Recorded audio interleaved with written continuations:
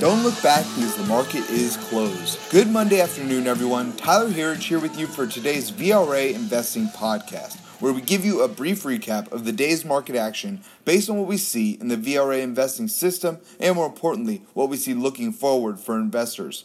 What a strong weekend of political news that we just saw, beginning with the G20 meetings, which produced a U.S.-China trade war truce, which helped send our markets higher today. If you've been tuning in here, we said we didn't believe that a full deal would get done over the weekend, but we would make progress, and any good news about progress would send our markets higher. And that's exactly what we got. Then we capped the weekend with President Trump becoming the first sitting president to step foot on North Korean soil on a trip that appeared to be pretty impromptu, sparked by a tweet earlier or late last week, and they really put this together pretty fast. We watched it here live late Saturday night, and it was just really, really cool to see the interaction there, the apparent levels of respect on both sides. Hopefully, some deals will get done there as well with North Korea. So really positive stuff, no matter how the media wants to construe that.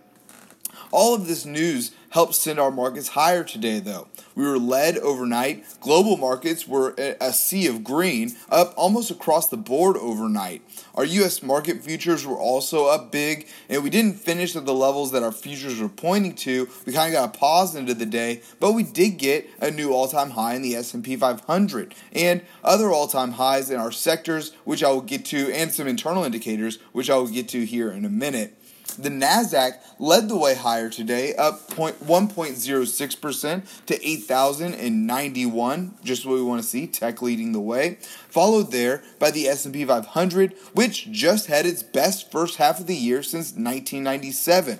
And as I mentioned, hit a new all-time high today and an all-time closing as well, up 0.79% on the day to 2,964.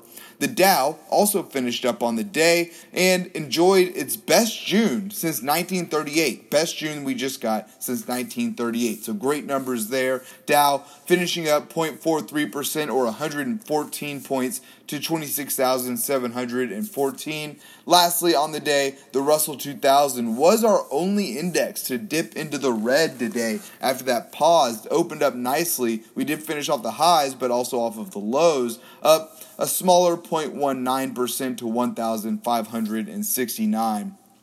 I also want to point out Kip and I both mentioned last week that our indexes were at overbought levels. We did see a pause at the end of June, maybe 4 days or so, not at the end of last week, but a little bit before that. A brief 4-day pause, and took our markets down from those extreme overbought readings that we had in the VRA investing system. We think that this was just the pause that we needed to keep our markets fresh. We don't believe we'll have to wait to get to extreme oversold level conditions to begin buying again, because this market won't want to dip that much lower. Regardless of what happens, though, we remain long and strong here. Any dip that we get going forward must continue to be bought. But nice to see our markets reeling back from those extreme overbought conditions.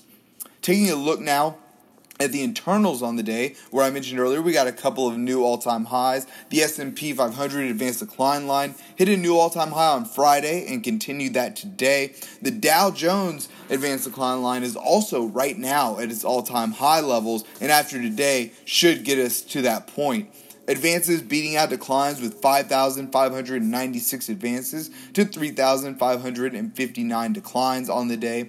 New highs to new lows were our bright spot, though. We did finish across the board on internals, but new highs to new lows just blew it out of the water with nearly 7-to-1 positive, 700 new highs to 105 new lows on the day. So strong day there. Lastly, up-down volume came in positive across the board as well. Looking at our sectors on the day, we'll stay with the theme of new all-time highs as we finish with 9 out of our 11 S&P 500 sectors finishing positive today. Technology led the way, again, just what we want to see, and set a new all-time high intraday and closing high today, up a nice 1.45%. followed there by financials up 1.14%. And the next was consumer discretionary, which the consumer discretionary ETF XLY hit a new intraday all-time high today as well. It did fall below its all-time closing high before the end, but still great to see new all-time highs here. Our two laggards on the day were real estate and utilities, both down a small 0.29 and 0.31 respectively there. Finally for the day, we'll take a look here at commodities, where our precious metals took a bit of a breather after their recent rallies that we've seen lately. Gold broke back below its $1,400 an ounce mark today, down 26 or 1.88% so far on the day to $1,387 an ounce. Silver down 1.06% to $1,517 an ounce. And copper was down 1.01% on the day to $2.68 a pound.